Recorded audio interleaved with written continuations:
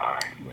And now it's the Coode Street Podcast with Gary K. Wolf and Jonathan Strawn, except Jonathan isn't with us today. He couldn't join this discussion, unfortunately, but we think we have a special podcast anyway with one of our old friends, William Schafer, whose Subterranean Press is, and Harlan agrees with me about this, Harlan Ellison is our other guest. And I wanted to say this and see if you agree with me about this, Harlan, that Subterranean Press is probably the most useful press, or one of the most useful publishers that our field has ever seen. I not only agree, I will see you in aces and raise you. Having been through the days of the beginning of amateur publishing and non-professional publishing and then semi-professional publishing, having seen people like Shasta Press and Gnome Press, all the way through, I can tell you that there is no one in this field who has ever approached the fidelity, talent, expansiveness, and interest of Subterranean Press. Bill Schafer's company is straight arrow, pays everybody, publishes great books, and is dangerously and interestingly followable. Bill, you want to rebut that? So Harlan, this is going straight on my website. Well, I wish I could find the words to be better. I've been in business with just about everybody from Doubleday and all the way down to the lowest possible paperback. And I have never found a publisher that I felt more easy with, more reliable with, could trust more. If he gives you his word and he says something, that's the way it is. Let me back up for a minute, though, because I didn't give you a proper introduction, Harlan, and here's the thing. It occurred to me when I was telling people that we were going to have you on our podcast that I think you and possibly Isaac Asimov are the only two people ever in the field who are instantly recognized by a single name. The minute I say Harlan's going to be on, nobody asks me Harlan who. Nobody thinks it's Harlan Coben. Nobody thinks it's a coal miner from. Well, for my sins, I am exactly who I have made myself, better or worse, and I'm perfectly. They asked me recently.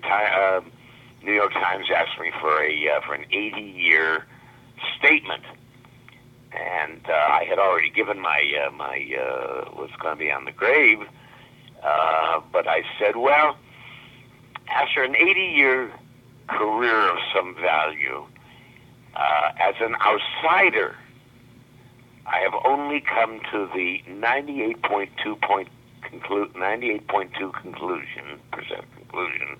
that the human race was an experiment worth doing. And they said, well, we can't say that. And I said, well, that's the quote you wanted, and that's what you got. Bill put another very nice quote on the back of my new book, The Top of the Volcano, which is my 115th book. Wow. And which I have in front of me here. And I do too, and that's why we're doing, for people who might have been wondering why I'm having the legendary Harlan Ellison on with the rapidly becoming legendary Bill Schafer, is to celebrate the Top of the Volcano, the award-winning stories of Harlan Ellison, which I've already said in print is, I think, the most useful collection we have of Harlan's work right now for people who haven't read him. But my first question to both of you is, who thought up that title? Harlan did. Okay. Harlan, what's the It was either going to be the mouth of the volcano or the top of the volcano. Oh, this is... As I recall. Yeah, top is much better. Harlan? Am I supposed to fill in on that? Well, yeah. I mean, I'm just wondering. Well, yeah. Look, I've reached the age where I only answer things that need to be answered other things that are obvious. Yes, if Bill remembers that I thought of the top of the volcano, I'm very, very pleased. The cover was put together by Bill and his staff. Is a Michael Whalen, an unpublished Michael Whalen, and I think it's absolutely gorgeous. It is. The book itself is could not be better. It just fills me with joy. It's also the first. The funny thing is that it's not hard to find your stories, Harlan, but it's hard to find all these. We should say this is the award-winning stories of Harlan Ellison, which Yes. I think is a very interesting way of putting together stories, because nobody's bias comes into this except the bias of, I guess, the entire reading community in science fiction who have given you these awards. But Well, there were how many in there, Bill? 30?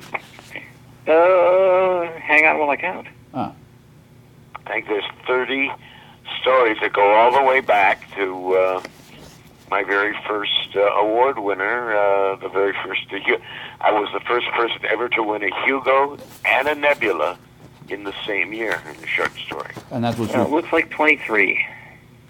23. At the long run. Had it been 30, this would have really been a small mammal crusher. Yeah. Well, the most recent is only a couple of years ago. I won a Nebula a couple of years ago. It's nice every once in a while just to annoy the shit out of people. Am I allowed to say the word annoy? yeah, sure, fine. Okay. No problem. It's nice to be riding on a coast-to-coast airliner doing the New York Times crossword puzzle in pen. In Because pen. it makes people annoyed. They look at it and say, that isn't right. So every once in a while, after I'm legendary, and one loses the value of legendary very, very quickly, to win an award and say, oh, well, he isn't dead, he's still writing. And that's a pretty good story. And that makes me very, very happy. Well, Bill, Harlan, go ahead. I know you and I have actually talked about this a couple of times in the dim and distant past, or at least the 15 years that we share our friendship, that you have felt occasionally that you have been hot again for a moment. Is this one of those moments coming on again? Yes, it's very hot now, and it's good for Bill that it's hot. I will tell you a true thing now that a lot of people listening may not like, but this.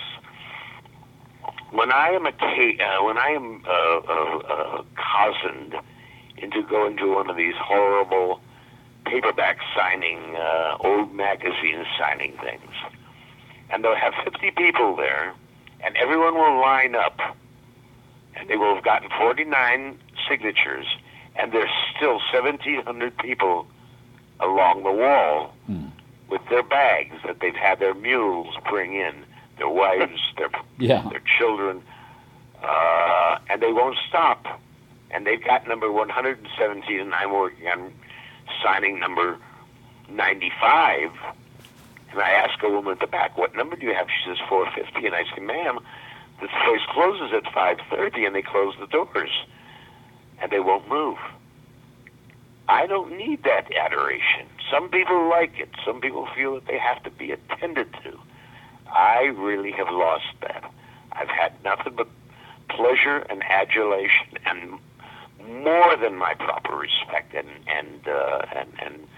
reps in my time, where I've just grown so weary of it that I just wish people would be happy, read the stories if they like, remember them, fine. I don't have to be on Who's Dancing with the Stars tonight. No, I think go ahead, memory Bill. is... I'm sorry, I just need to put a little tag on it. I think memory is the most easily and forgotten award. I think that's true, and one of the things that I thought about when I was looking at these stories, and most of which, as you know, Harlan, I've read many times, that there's a significant generation of writers, including good friends of mine, and a significant generation of readers, who, when you won that first Hugo and Nebula for, I think, Repent Harlequin, who had not been born yet. Yeah. So the idea that there are new generations that come along every once in a while and are still having the experience of discovering a story like I Have No Mouth and I Must Scream. And for decades now, I've been recommending that story because that's one of the titles that people, once they see the title, can't resist wanting to know what the story is about. So are you still getting that kind of feedback from new readers? It's been very, very, very gracious. I think that it is absolutely proper and just that new generations don't know what the shit happened before. Oh, okay. They don't need to pay homage. They need not have read Moby Dick and The House of the Seven Gables to be able to read Nancy Drew in the middle and a tween Twilight novel. Now, I am obsessively compulsive about staying au courant. So I know everything that was and was between and is now. And I keep up with everybody. And I read the magazines every month. And I mean a lot of magazines, 20 different magazines. I know what's going on in science. I know what's going on in history. I know what's going on in geography. But yet I know the truth of the matter is that most people don't know nothing. They forgot everything, if they ever knew it, and they don't know why they should respect it. They don't know the linkages that turn it into more than just a bunch of sausages. So I am really, really content. I'm a happy little camper, Bill, Gary. I knew you and Dee Dee, and I will never forget you two and what you did for me any more than I can forget Bill and what he is doing for me. But I'm happy. I sit here all by myself with my wife in the Lost Aztec Temple of Mars, filled with all the great art. And if someone says, well, who's that? I'll say, well, that's Picasso's Guernica. And they'll say, well, what is that? And I'll say, well, that was a back cover that was done by Robert Gibson Jones. Mm-hmm. And they don't know the difference. I do. It'll never be sold. It'll never be auctioned off. It'll never be lost. It's like Shangri-La. It's been kept here for the eternities. But you're saying that doesn't bother you, that because that happens. No. I'm glad to hear that. There are people. Oh God, no, Gary. No, there are people in our field. The only field. thing that bothers me is I never get to see you. Well, no, I have to get out there, and we have to visit sometime because and it's also very good to hear you in good form because last October we were all a bit nervous when we first heard about that stroke, which I gather has not had any. Certainly doesn't seem to have any effects on your talking to us now. Well, it's everybody has a toe stub in their life. I had a quadruple bypass 15 years ago, and then a stent failed. But I've had a life pretty fairly for a hard life, and an outside life, and a life working on the railroads, and a life working on construction, and being in gangs, doing all the hard things that, get you knifed and killed real quick. I've had a life very free of any serious illnesses. Never had cancer, never had bowel problems, any of those things. But one day, it's been mounting up apparently. Being a fairly, I wake up angry every morning and angry every night, just from looking at the news. But my life is the greatest life in the world. I have what everybody says, I want the good life. I've got the good life. I'm not rich, but boy, I got 115 books on the shelf. Gary Wolf and Bill Schafer call me on a Sunday morning. Yeah, and next week one of us will be flying out to say hello and trouble you. He's coming out here. He's going to be sitting right here in this very place you're talking to, Gary. I wish I could be there. I remember sleeping in the grotto once. Oh, good, yeah. That was scary. Harlan showed me the grotto, and my only thought was that he was going to close the door, and all I was going to hear was, "It puts the lotion on itself." No, the grotto is an underground work of art that was done by a Japanese artisan. It is all made of volcanic rock. It goes down steps. It is heavy, deeply carpeted so that you can sleep at any angle and you don't hear the street. And I used it. I mean, everything here in form follows function. I built it because when I had been writing all night and I needed to sleep during the day, I couldn't sleep because the people going by on the street, not many, but some, would keep me awake. So I built the grotto. You close the door. It's got air conditioning. It's got everything in it. It's even got a light if you need it. But Michael Moorcock came and lived there for 6 months. And finally wound up marrying my secretary. Ah. That's who Michael Moorcock is married to, Linda. I will say it is a hugely comfortable place to lay down for a bit. It's more, Gary. You haven't seen it in the last 40 years. And Susan and I wander around here like a pair of elves in Wonderland. It is a legendary house. Have you ever thought about doing just releasing a photo essay of your house? Well, many people have suggested it's a grand idea, and I'd love to do it. The only problem is this. The minute you put together a book full of art treasures, someone's going to want it. Yeah. Every now and now, more often than not, I've got every major auction house just suddenly appearing at my door and saying, "Hi, I understand you have a Charles Bragg." And I say, "I have 40 of them." Mm-hmm. Oh, my God. And they want to get their nose in here. I buy everything I own because I can't bear not to look at it every day. I can understand that. And here's a question. We're getting away from literature, but something that I remember again from 20 years ago. Your saltwater taffy collection, is that all gone now? No, I've managed to eke it out so I don't. When I was a little kid, Euclid Beach was the only little Ferris wheel carnival place near me in Cleveland. And they had a place that made saltwater taffy. And it's the most remarkable stuff you've ever tasted. It doesn't taste like saltwater taffy. And years later, I couldn't get it out of my mind.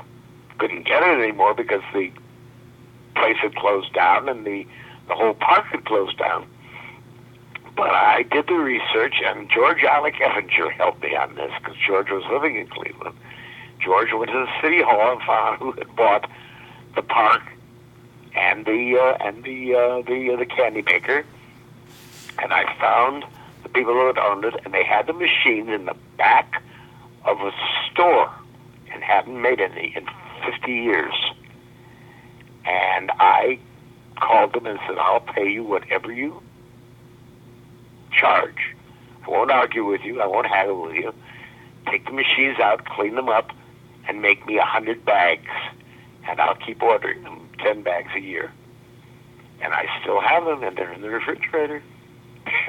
That's great. When Bill comes here, he can have one. Oh, Harlan, I really like your commitment to obsession. There's a wonderful poet named Olin Miller who said, "Of all liars, the most beautiful is memory." And there's no way of going back, except in memory, to the moment when you had the bite of your first Baby Ruth bar. There's no moment in time, except memory, going back to the first moment you opened a Raymond Chandler novel. Oh. And if I am part of that memory, then I have been here for a short time, and for a short time I was some worth. Can't that backfire on you? I mean, I remember loving Doc Smith stories when I was a kid. And it didn't take long after I decided I'm going to read one of these Doc Smith stories again. When you get to a certain age and you think, I think I know what made me fall in love with this, but it's really not very well written. But it wasn't. It was like Edgar Rice Burroughs. You said, "Oh my dear." Yeah. Well, you must go back with the nostalgia. You must go back with pure hands and composure. At the moment, at the top of my stack of what I'm reading is a new James Morrow book. He's the most brilliant satirist we've had since Vonnegut. And I'm reading my friend Patton Oswalt, the comedian's new book, Silver Screen Fiend, which is his memoir of having seen hundreds of movies and growing up to become the best stand-up in the country today. I've got the best friends in the world. Neil Gaiman calls me all the time, and Josh Olson calls me all the time. And I wish Gary would call me more, but Bill and I talk every day. Okay, you're also very good at guilt, Harlan, and you know that. Well, that's what we do. Incidentally, if we hadn't had guilt, we'd have been wiped out 5,000 years ago. There's one of the things that's interesting. You mentioned Jim Morrow's new novel, Galapagos Regained. He was on our podcast last week, and and his collected. I'll plug this again because I wrote the introduction. The best of James Morrow is coming out from Wesleyan this coming fall. And I love these retrospective collections.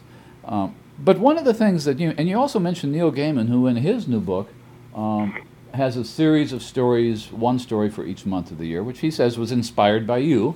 Yes, of course. Writing stories in front of an audience. But apart from that sort of influence as what really was kind of a stunt, you're in the wind. The stories that came out of that are also stories that influence the Gaiman stories. For example, this is one of the things I think that's frequently overlooked in terms of your work after the 70s, is you would write a lot of stories that were what I call compound stories, short vignettes put together, things like The Man Who Rode Christopher Columbus Ashore. And the challenge of reading the stories, of course, is making the connections yourself. And with this collection of Gaiman stories, and I think I said this in my review of it, he may not realize how much the stories within the stories are influenced by that kind of writing. Well, when I started doing these, it was strictly by chance. I have written now 3, and I will give you a big exclusive. Mm-hmm. It is possible I may do a 4th, Abecedarian. And people say, what does that mean? Abecedarian, it means from A to Z, A, B, C, D, all the way to Z, Abecedarian stories. And the first one was from A to Z in the chocolate alphabet. Right. The second one was called From A to Z in the sarsaparilla alphabet.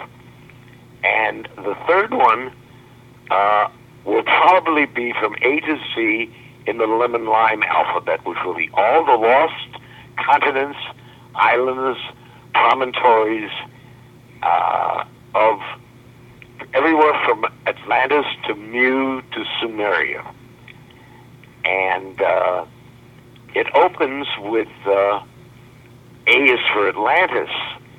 And the way the story begins is, awaking from troubling dreams, but not about insects, Gregor Samsa, who was the third cellist in the Lemurian Philharmonic Orchestra, got out of bed, dressed in his finest tuxedo, and went to the most important meeting of his life. That's the first story. Mm-hmm. Has nothing to do with anything of anything. Everything interlocks. And I find as I get older and older, I like to write more and more complex stories so that a reader cannot walk around as if it were a piece of sculpture. He or she must look at it as if it were read it, and then say, what the hell did that mean? And then go back to it and begin examining it like a Chinese puzzle box. Find a drawer, find a counter under it, find a reach behind it, and when they finally get done, the clue will have been at the very, very beginning, the title of the story, and the answer will be at the very end. And that's the one I just wrote, which was just published, called He Who Grew Up Reading Sherlock Holmes. Well, if I can interject, a good deal of the fun of that particular story and getting it bits and pieces from you was puzzling my way through the different mosaic pieces to see if I could figure out where you were going before you got there, because I really like the payoff to that story. Yeah. It's a very heavy story. It's probably the most complex story I've ever written. And the nice thing about staying at the game for this many years, and I'm 80 now, so it's over 50. I started writing when I was 12, is that I have finally gotten good enough. I'm not really good yet, but I've gotten good enough to be able to produce a story like Bill published in Subterranean magazine. He, who grew up reading Sherlock Holmes, and that you would call me and have this conversation, and I would get a book like Top of the Volcano. Well, it makes the reader complicit in the story in a way, since you have to draw these connections, and it's a technique which a few writers do. I mean, that's certainly characteristic of Gene Wolfe stories. That's the thing that bothers me about a lot of what is being written today for young adults.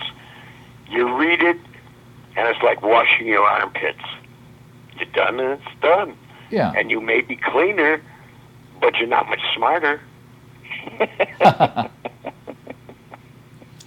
Here's the thing I was thinking about this morning, though, as to how you began writing stories like that, because the whole science fiction and fantasy field has periodically had writers who come out of nowhere with short stories that make other writers think, I didn't know I could do that. I mean, in the 50s, there was Cordwainer Smith, there was, and we still have this today with writers like Ted Chiang or Rachel Swirsky, who's been published by Bill, or Kelly Link.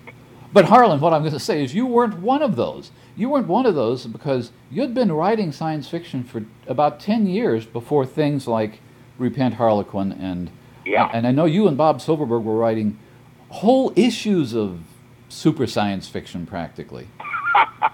Indeed we were. Under various names. But it got to a point where you'd been doing everything you'd been doing. You thought you were doing it right.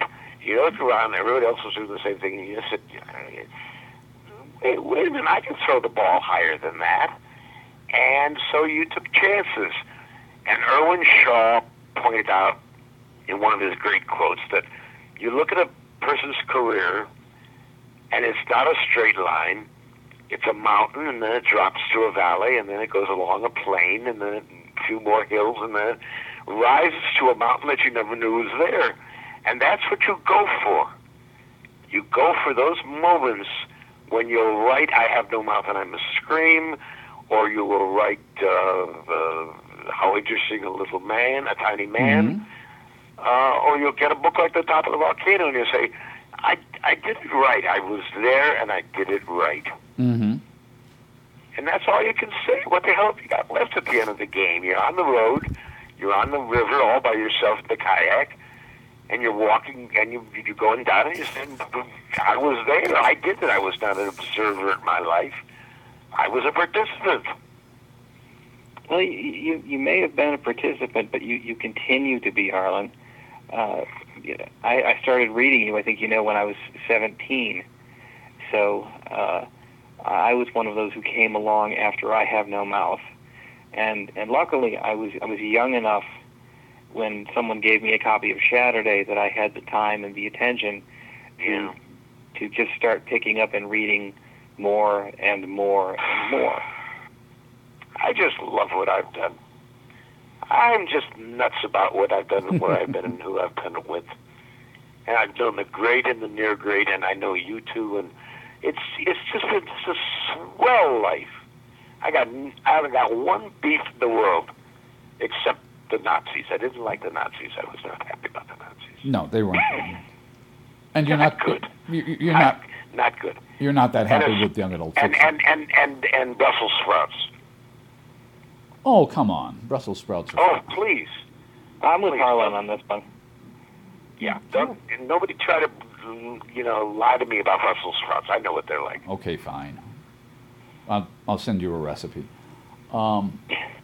The other thing, which is, I want to get back to some of the other things because Subterranean is also reprinted early collections of yours, like The Deadly Streets and Gentleman Junkie, I believe. And you haven't done Love Ain't Nothing But Sex Misspelled yet, have you, Bill? No. And I'll tell you, we did those The Deadly Streets and Gentleman Junkie in part because I really wanted to publish Daniel White for the Greater Good. Great story. And also because it was a way of getting some new Dylan artwork. And I happen to be very fond of those stories and think that sometimes they get a bit overlooked when Harlan's best stories are considered. If you take those two books, Gary, and you open the dust jackets all the way out and lay them together, that triptych, or quadriptych, is the Dylans, both the covers. And I have the originals framed. Wow. Well, we should also mention for people, this is the one, it's not a flaw in Top of the Volcano, but it's a necessary omission. If you're talking about the award-winning stories of Harlan Ellison, there are a lot of mainstream stories, including the juvie stories, the genre that really died out, it seems to me, the J.D. fiction, which was so big, the mainstream stories, the stories that were in Rogue magazine, stories like Daniel White for the Greater Good. They're never going to get Nebula and Hugo's because they're not science fiction stories. And a good chunk of your short fiction, Harlan, is not science fiction or fantasy. Well, Gary, let me put in a plug. Everybody goes and runs to their electronic horror to Google things up.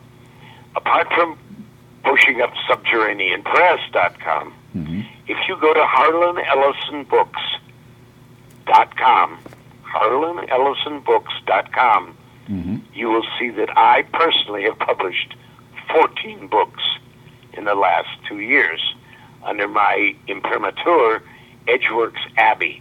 And almost all of those stories are now published. We did a sequel to Harlan Ellison's Watching, my book of film criticism, called Harlan Ellison's Endlessly Watching. And all of the juvie stuff we did as 2 books, Honorable Whoredom at a penny a word, and again, Honorable Whoredom at a penny a word. And full novels and full scripts and things that people were saying, well, gee, he didn't write anything for 5 years. Well, yeah, I was. I was working at the studios, and I did 5 movies, all of which are published in those books in their manuscript forms with the corrections and everything on them. That's good to know. Pretty books. But and they are very good and a good deal of fun. You get everything from the Duel to the Death Raid. Oh, God, yes, that's in there. Which I enjoyed the twist in the middle quite a bit, I'll admit. And to more ambitious work like Cutter's World. Well, you're very kind to me. Very kind on a Sunday morning. I may go back to sleep for 5 hours. Okay, look, here's a trivia question, which I can only ask because of having written that book.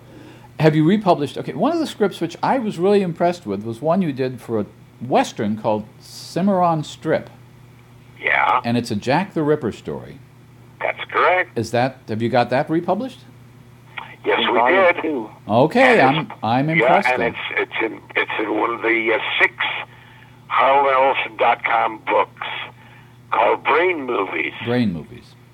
And we did Deeper Than the Darkness, and it's out on Blu-ray in this about 4th or 5th edition. Stuart Whitman did it, and it's his favorite, and it's one of my favorites. What was the title of that script, Harlan? Deeper Than the Darkness. That is in Volume 2 of Brain Movies. I have all 14 of those volumes sitting here on a shelf. And I'm slowly reading my way through them. Tell you guys an anecdote. When they shot the film, the guy who was the director, whose name I shall not mention because I'm not a bad guy, was really a hack. And we had one of the women who was being stalked by this guy who was, in fact, Jack the Ripper in the Old West. And she's running like a son of a bitch. Her legs are moving so fast you can see them as a blue blur. And then he photographed the guy going, step, step, step, step. The woman would have been in the next town by the time he reached her. And then, of course, he gets her and kills her. And there was nothing we could do. We couldn't reshoot it. It was those days. I went through a lot of that, tore my hair out, and fortunately grew it all back. That was just an anecdote. Well, I mean, people did mess with your scripts quite a bit, and the most famous story of that, of course, is the Star Trek thing, which you pretty clearly made available. I'm willing to bet that there are as many people who know your original version of The City on the Edge of Forever. Well, I wouldn't say as many people know that as know the actual episode, but that's certainly... Well, IDW just did and just published this, available right now in your local comic book store, a graphic novel of all 5 of the individual issues with the most gorgeous artwork by J.K. Woodward. I mean, it is really astonishing. Double covers done by Juan Ortiz and another guy. And it's all 5 of the issues, and it's very different from most of what they put on the air. And we've been getting love letters. Oh, wonderful. It was on the bestseller list of the New York Times. And if you get a copy of it, Gary, just look for pleasure. Okay, that's another good tip for us. Let me talk about another thing which is interesting, and it came to mind a few minutes ago when we were talking about Neil Gaiman, who in general is very generous about acknowledging his influences. And your influence as a writer is something which I think may be overlooked, and it's certainly not something that you've trumpeted yourself, Harlan, but one of the things that brought that to mind was, I think, Open Road has published a couple of unpublished stories by Octavia Butler. One of which was written for you. And yes, well, I discovered her. Okay, I want to... I tell you a story? Yeah, I want to hear... Well, the thing is, I should start by saying I only met her a few times. I think, Harlan, you and I were on a panel together with her once. Yeah. And she was very, very open about acknowledging how she viewed you as a mentor, and I think she said this in published interviews. Yes. So how did you discover Octavia Butler? Well, I called her Estelle. Her mother or her aunt was named Estelle, and in the family they called her Estelle, not Octavia.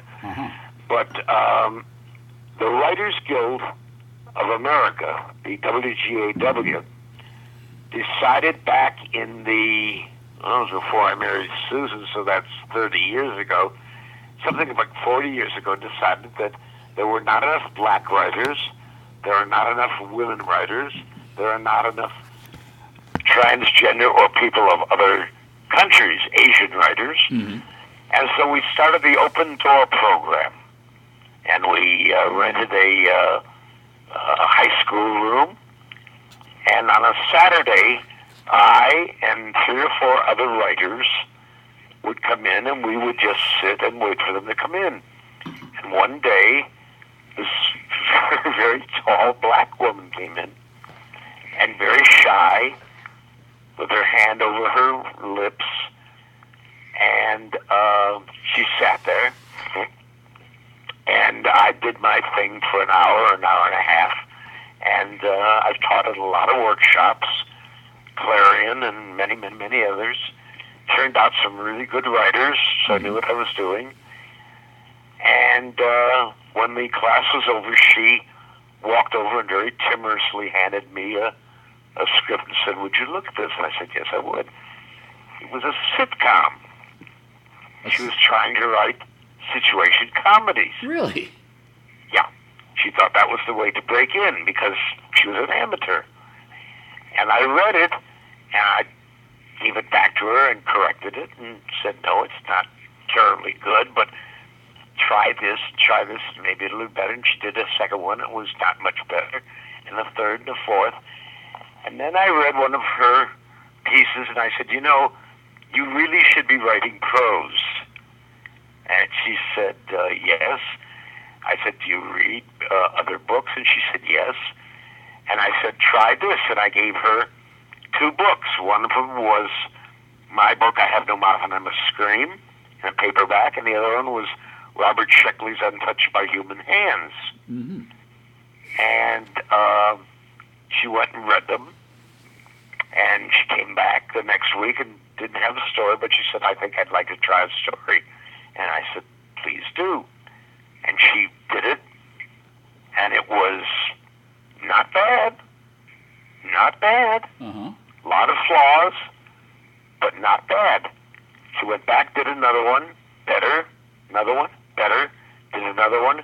The 4th one she did, I bought for the last Dangerous Visions, called Child Finder, which has sat in the drawer, unpublished, for all the years. Then she started trying to go longer in length, and I got her a contract with Doubleday, and they published her first 3 books. Next thing I knew, she was a spokesperson for black people and black women and black writers, and she was her own person. And she and I used to go out together all the time. And one of my great gags was taking in Nate Nowell's Delicatessen, which has low booths, and there's all white people and always Jewish. And Usona was either 6 feet, and I'm 5'5", so I would be practically hidden on one side, and she would be sticking up at every fucking white person.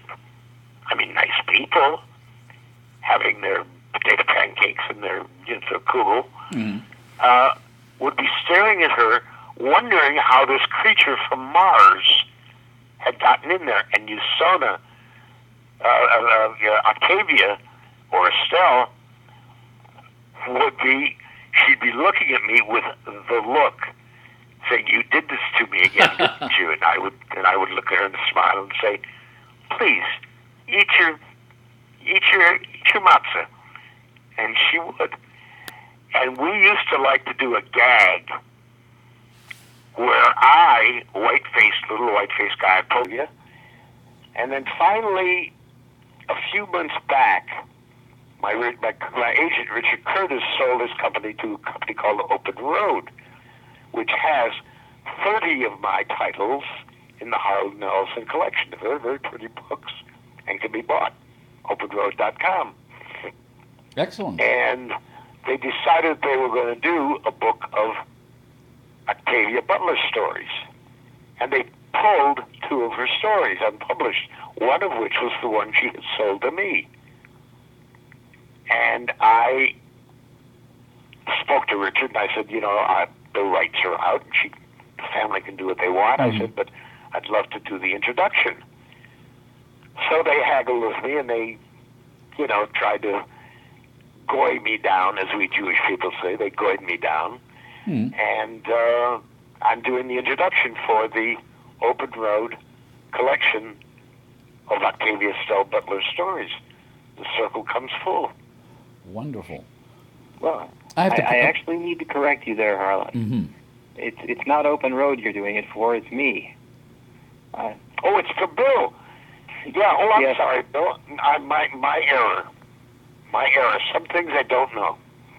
Yes, your intro or your appreciation of Estelle will be exclusively in the hardcover that we're doing.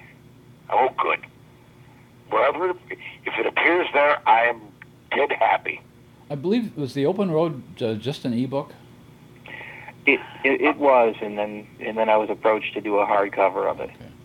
I need to interject a parenthesis here, because this is why I have Jonathan do the recording whenever possible, because my cat stepped on my trackpad and put the recording on pause at some point, which means Harlan, part of your story about Octavia may be in a gap there somewhere. We'll find out and recreate it. Oh, well, fill it in with any strange thing you wish. Okay, well, that's very generous of you. I'm sorry that Jonathan is not with us. I'm enormously fond of Jonathan, and one of my best stories I wrote for him were I Shall Dwell in the Next World. Mm-hmm. Oh, no, I'm sorry, Eidolons. Eidolons. Eidolons, which was No, that was the a name long of his time ago. magazine. When And was- that was one of the first of those sort of mosaic stories, wasn't it? Right. Yeah. Well, Jonathan will certainly miss being here because we're having a great... Okay, other people that... I know that Octavia... what I was going to say about Octavia Butler was that it did seem to me that after she got the MacArthur grant, it gave her a real shot of self-confidence. Well, they called me and they said, we're planning on giving the MacArthur grant to Octavia Butler.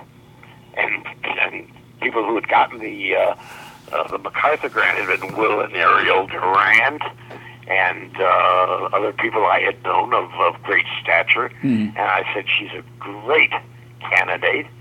And I did a reference for her, and I did an encomium, and she got the award. And it was she was certainly of stature. And that seemed... Unfortunately, she only had a few years after that. Yeah. Which is... Yeah, she died far too young, and much lamented.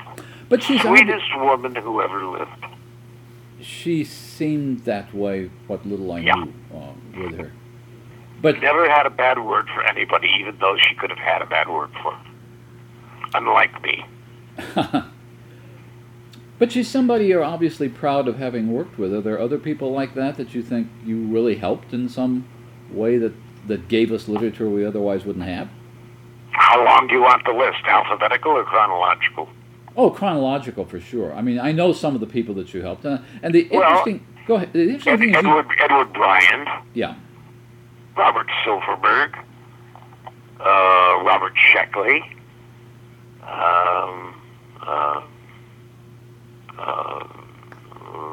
Well, George Effinger, I suppose. many women, any number of women,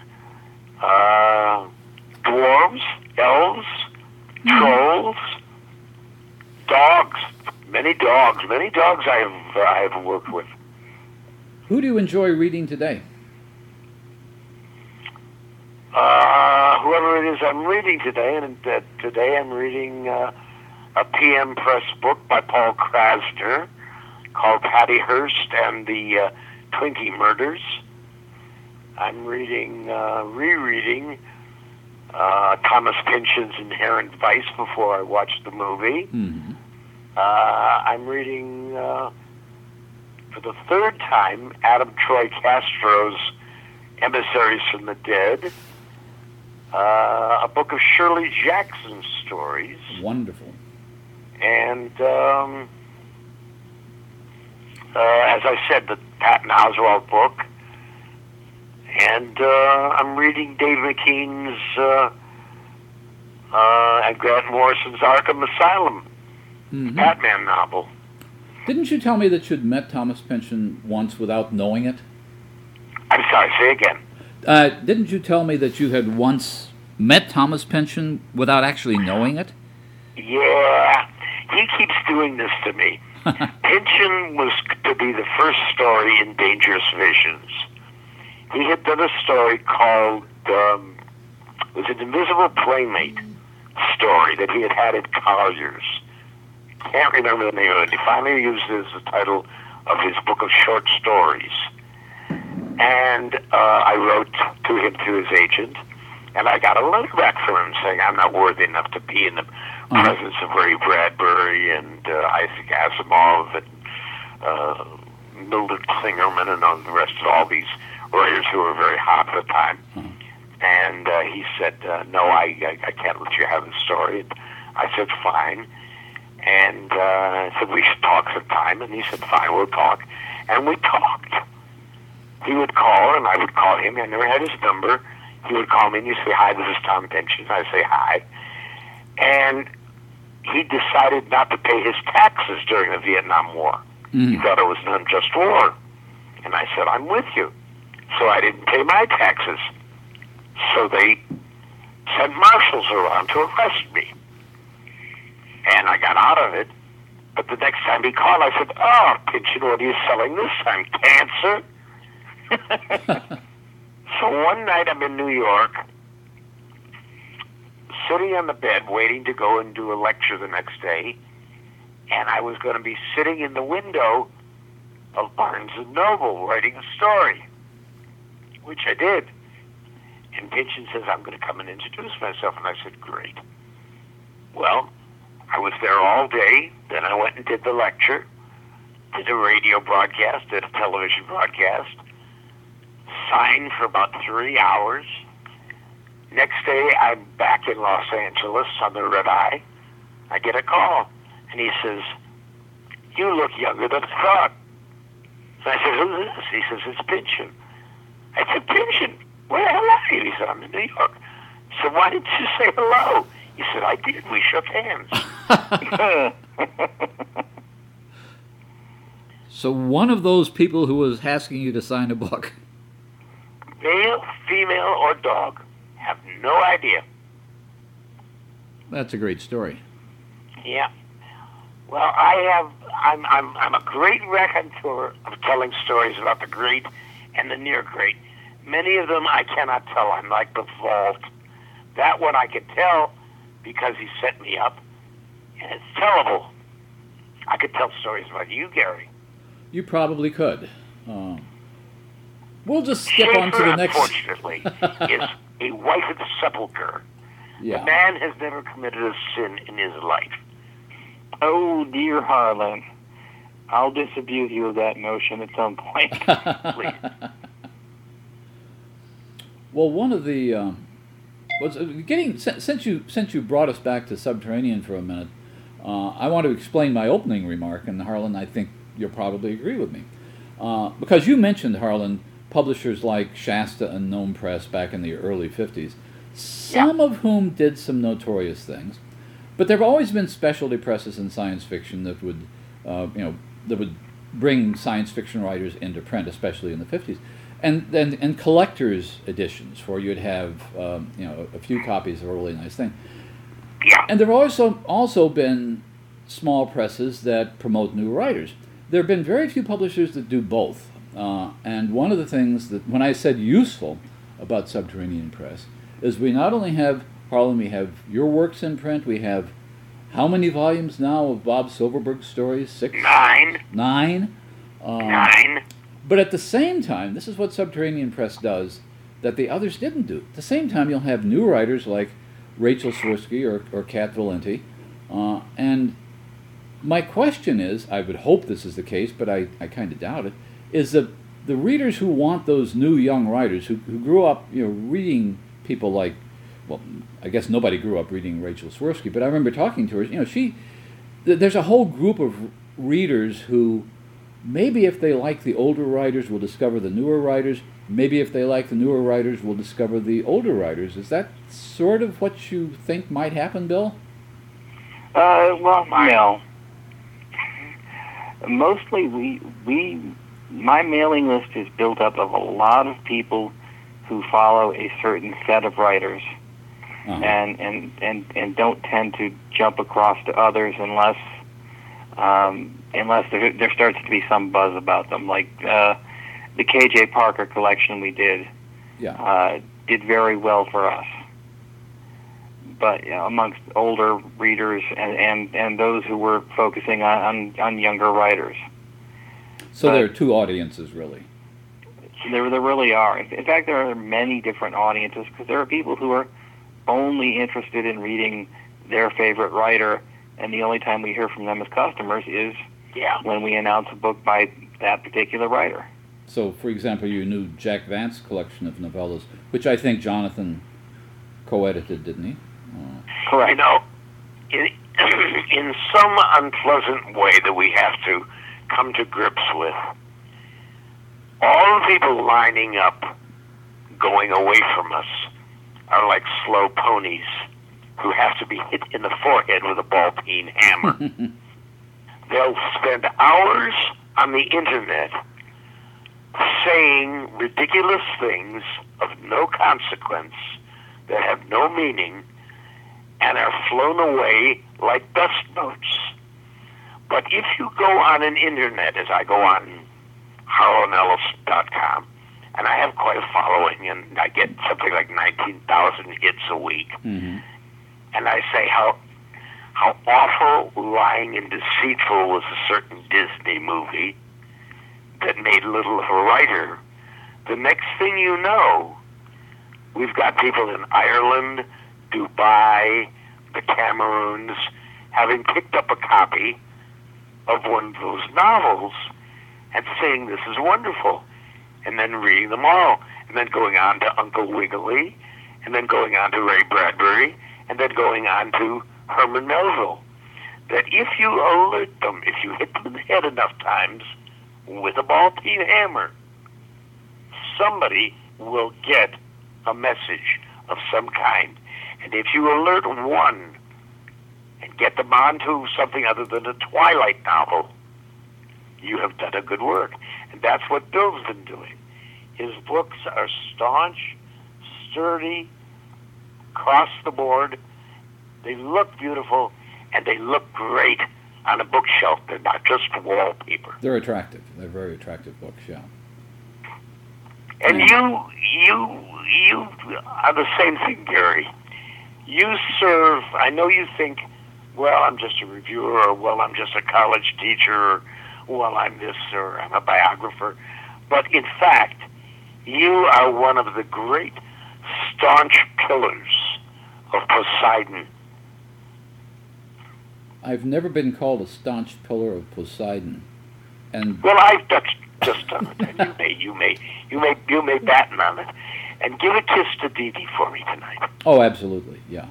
Okay. So, And you give a kiss to Gretchen for me tonight. Absolutely, Harlan. and you can give a kiss to Susan for both of us. I will do that in about a minute. Okay, the last few minutes here, what are you already told us a little bit about what you're writing right now, but it's pretty clear that even though you, as you mentioned, will turn 81 sometime this year. May. You're 80 now, right? I'm 80 now.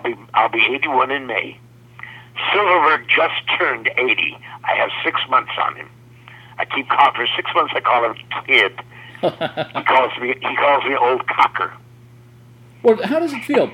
You and Bob are now. I mean, this cannot have possibly occurred to you in 1956 or 1960. You and Bob are about the senior people in our field now. Yes, we are. And ain't that absolutely correct? Is that just? Is that fair? Is that the way it should Oh, be? it is absolutely just. In fact, if he were King Arthur, I would be Queen Guinevere, and we would marry each other. But since he's the Pope, and since I am the knight on Bald Mountain, all we can do is just cling to each other as brothers. Well, we're going to, sometime in the next few weeks, I really hope we'll have Bob on the podcast, because at this point, the two oldest, most distinguished writers in science fiction are both Jewish. Does that say anything? Yes. Okay. Care to amplify, Harlan? You care to amplify? You ask me a question of great irrelevance, Gary.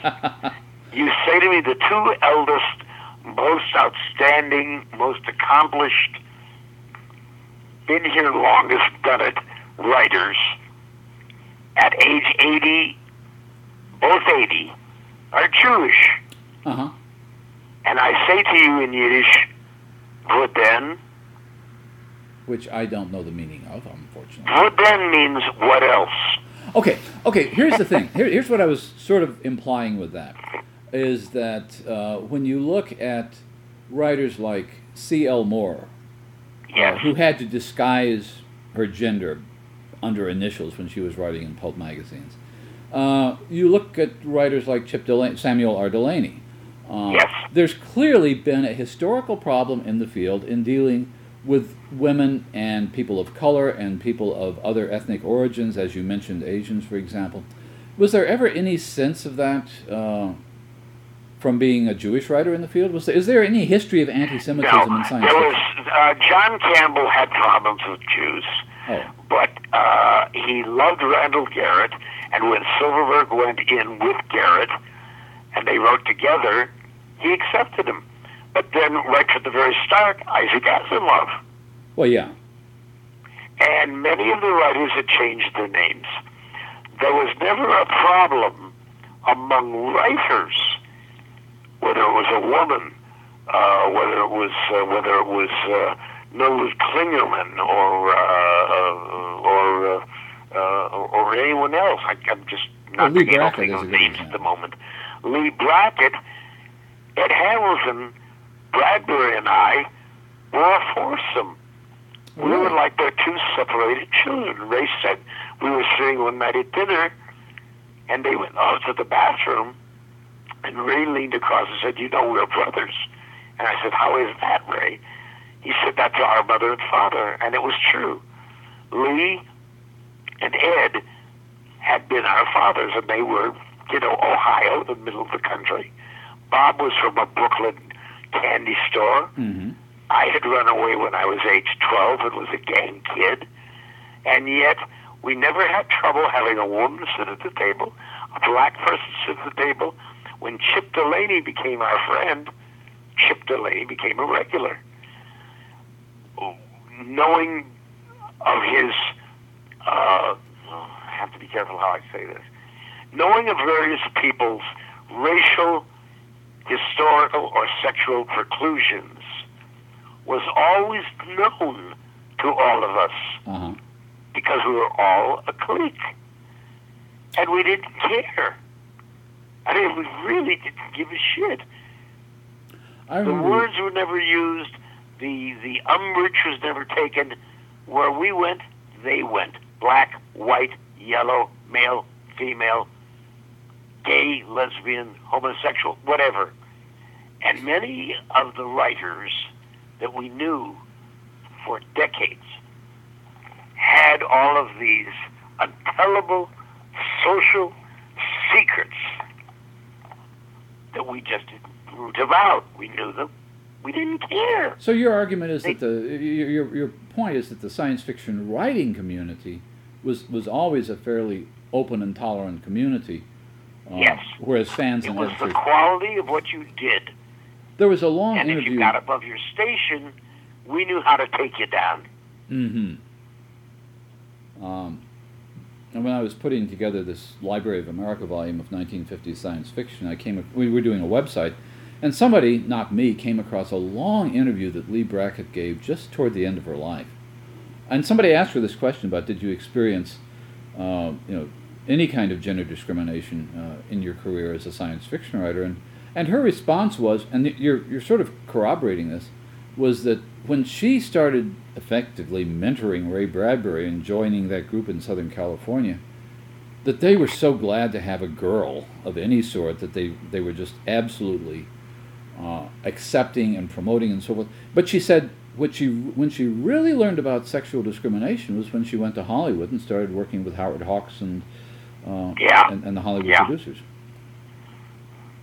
Yeah, they were. It was a very gender discriminatory industry, and the women did most of the work, whether they were being script girls or assistant directors or directors who weren't getting the credit. Mm-hmm. They were treated like red shirts on Star Trek. Yeah. Okay, that's kind of what her interview said, and I gather things are better today. I mean, one of the things, and I think that since you've tried to promote this in your own career, Harlan, is that we do have a lot of science fiction writers of color. We have LGBT science fiction writers. We have we have Caribbean science fiction writers, Chinese science fiction writers. Yes. And it seems to be I'm going to say a little less hard to get published than it used to be, but it's not entirely there yet. Would that be fair? You're absolutely true, but that's only because science fiction is bugfuck.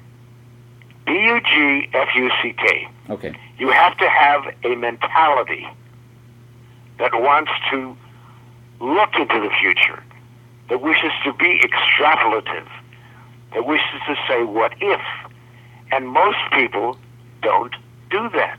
They lead perfectly decent, ordinary lives, step after step after step. They get up in the morning, they go to the job, they do the job, they come home at night, they have the dinner, they watch the telly, they go to sleep. You have to be weird to say, to even have a conception, what if in a world where everybody could read minds and had telepathy, how could you commit a murder and get away with it? Mm-hmm. Well, Alfred Bester was crazy enough to think that. How crazy do you have to be to think of a world that Jack Vance would create? How crazy do you have to be a woman who would think of a story in which the neighbor down the street is an alien? You've already got to be a little out of whack. Mm-hmm. You've got to be off the trail. And most people find it convenient in their lives to be not even drones, just average, just fucking people. And you meet them in a day, and when they open their mouths, the first words are, how are ya? And your response is, I'm fine. When in fact your daughter just got out of rehab. Your son is in prison for 3 murders, and your dog has pellagra. People do not tell the truth, Gary. They lie. It can be fun, too. Well, if you lie on purpose to drag someone's chain, that's on purpose. But most of the time, people just pass in the night like dust motes. And that's a life unled. The unexamined life is a life unled.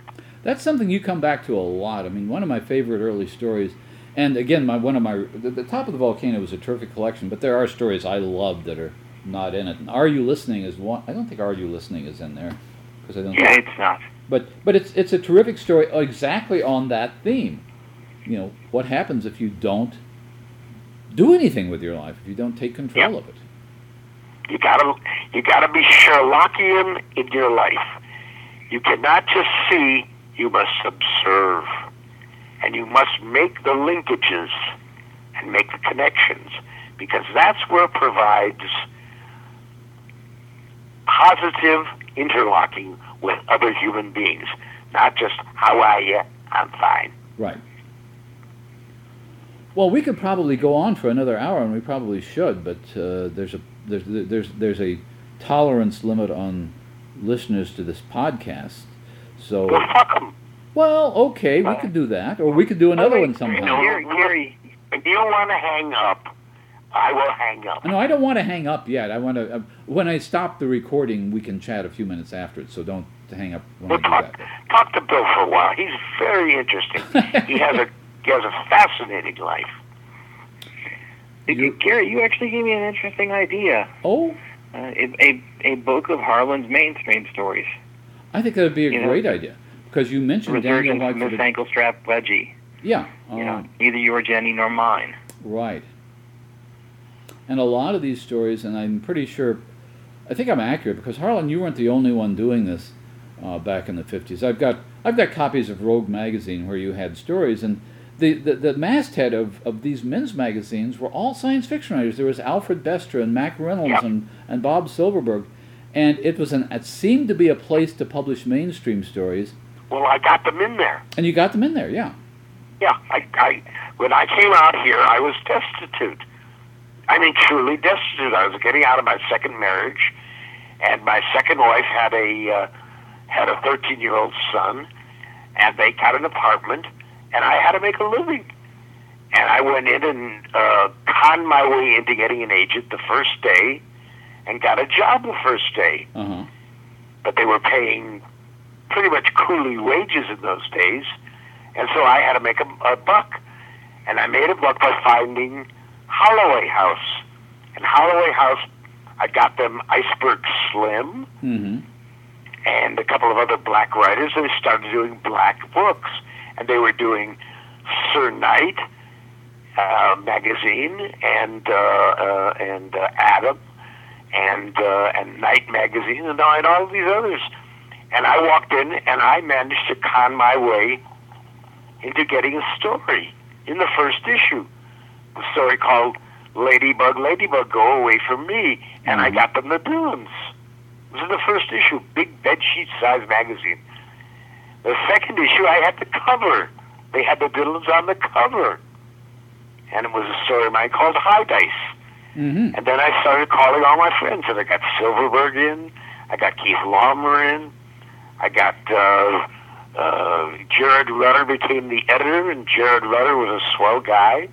And I got him in, and I got any number of people in, women writers, a couple of black writers, and they all started flocking, and they were getting $1,500 to $2,000 an article that they would write in a half an hour, as opposed to a penny or 2 cents a word from the magazines. You know, they'd send a story to Analog and maybe get 5 cents a word and get rejected, and then they'd send it down to the second magazine, then the third, then the fourth, and the fifth.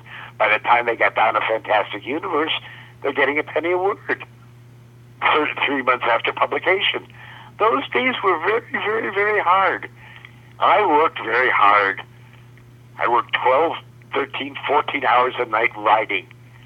Then I would get up early in the morning and take the manuscript down and sell it to the magazine and get a check from the bursar for $150, $250, and buy my groceries for the week. That's how I lived. But I think hand to hand. That is a kind of classic struggling writer story. But what I was getting at was that you didn't have to write science fiction stories for these magazines. So if you wanted to do write any idea I got, they would buy if I wrote it well. You know what I miss? I wish someone would put together a collection of Jack Finney's domestic comedies. Yeah. Unfortunately, the agent has not been forthcoming, agreeable. In fact, I've been trying to put this book together for the best of Jack Finney for 5 years now. And let me guess the initial, the first letter of his first name. Would it be D as in dog? No, but it would be M as in his son. Oh. Same people, though. Yes. Yeah. They did a great disservice to a great many writers, including Henry Kuttner, by thinking their shit don't stink. So they took even, if they get a story that McGraw-Hill wanted for $2,000, they thought all stories by that author should get that kind of money because they were greedy.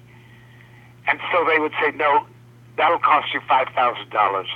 And the magazine, which had $30 to spend, would say, well, we can't afford that. Well, can't have the story. And so Henry Kuttner practically went out of print, as did Ross Rocklin and any number of other writers who had really good, sturdy stuff that is well worth reading today. There's a whole classic line. I tried to revive it when I went to do the line of paperbacks where I published Bruce Sterling and I published Terry Carr. Oh, yeah. What the hell were they called? The Harlan and Ellison Discovery series.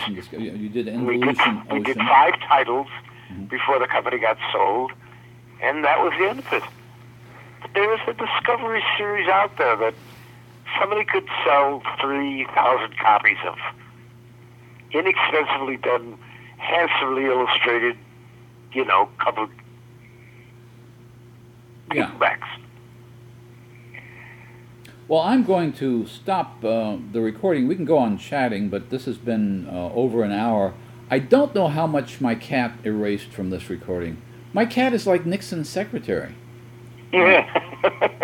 He put his foot on the trackpad. It's been a great conversation. I've enjoyed talking to Bill on a Sunday morning, and I always love talking to you, Gary. And love talking to you too, Harlan. So let's do this again sometime. And Please, we'll get at your leisure. And until next... Sell the book, Top of the Volcano. Everybody rush immediately to their website and bring up Subterranean Press and bring up HarlanEllisonBooks.com and think well of all of us. Oh, and Harlan, we solved the problem, and there is going to be an ebook of Top of the Volcano. Cool. Excellent news. Okay, so as I said in the review, my Tribune review, which Bill, I think you quoted on your website, those people who haven't read Harlan yet now have a one-volume way of finding out what all the fuss was about. That was a great review. I meant to say that's an oversight on my part. It was an absolutely stunning review, and I was delighted to have it. Well, thank you. And you deserved it. Thank you, baby. Next week, Jonathan and I will be back with another Coode Street podcast. Until then, goodbye. Bye-bye. And we're done. We don't have to hang up yet.